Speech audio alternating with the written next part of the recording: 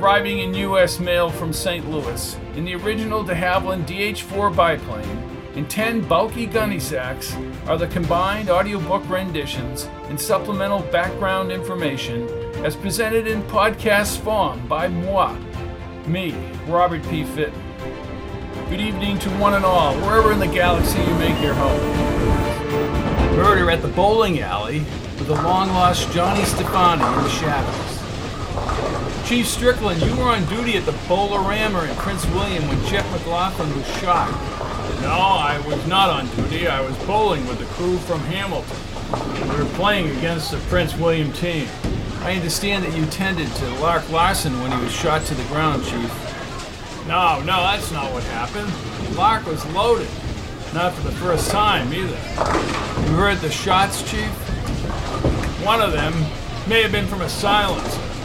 The other was the usual crack you might associate with a gunshot. You know McLaughlin?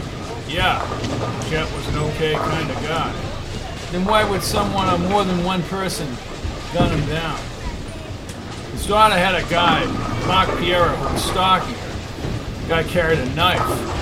Word has it that Johnny Stefani, a known gangster, was here on site at the bowling alley. What about you, Bucky? Were you on the Hamilton team? Yeah, I don't know nothing. I was having trouble with my balls. Excuse me? My balls kept getting stuck. Bowling ball in the return. Arnie? Yeah, well, Chet was a pro bowler. Well, I don't care about his biography. What did you see? Lewis and the rest of them didn't see nothing. They were boozing it up in those blue cups. I told you, no drinking at the Bowler-Rammer. Little lubrication never hurt nobody. That's right. You're gonna take a ride with my Uncle Dulio, Dewis. Hey, Coco, I didn't mean it. I was just kidding. I ain't afraid of you guys. You're all paper tigers. Oh, is that right, Ro? Dulio, take Mr. Tough Guy here with Dewis to meet Earl. Who's Earl? Somebody who's gonna teach you the meaning of life.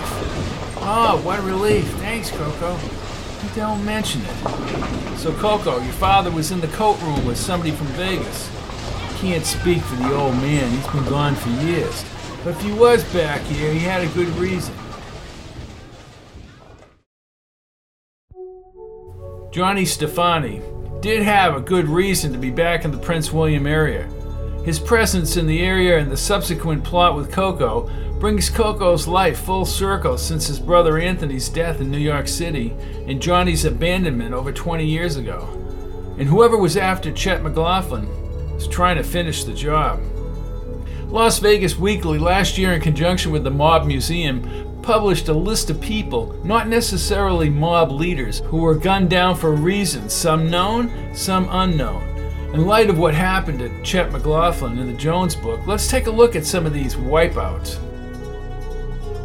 Gus Greenbaum and his wife. Did they skim money to keep a high roller lifestyle? Probably. Throats were slit. Bill Courthard, former FBI agent, bombed in broad daylight in a downtown Vegas parking garage. Courthard was Mr. Law and Order in Vegas, headed the FBI's local office, and became a well-known attorney. Elmer Al Bramlett, flashy dresser and traditional labor leader, refused to pay his firebombing thugs for a job not done. Unfortunately for Elmer, they completed another job, his demise. He was buried in the Las Vegas desert. Charles Sonny Liston, heart failure, lung congestion, owed money to the mob. Was it a forced overdose? Benjamin Bugsy Siegel, dead at age 41. Who knows why he was hit? Jack Dragner from LA might have wanted him dead. Mo Dalitz's ex-girlfriend was abused by Siegel. The big boys wanted him gone because he was skimming money from the Flamingo. The old man in the mountain. So what the heck did Chet McLaughlin do? This is where Jones and Coco have to look through the people around Chet at the college. This leads them to northern New Hampshire, followed by the Hamilton Crazies, and the beginning of the showdown.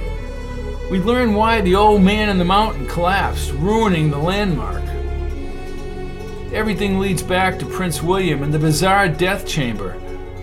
Remember, the past is always present.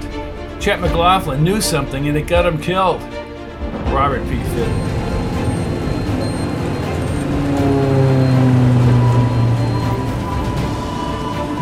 All of my books are available in paperback, Kindle, and audio at www.fittonbooks.com. You can listen to all my audiobooks on audible.com. Just type in Robert P. Fitton. Thank you and good night.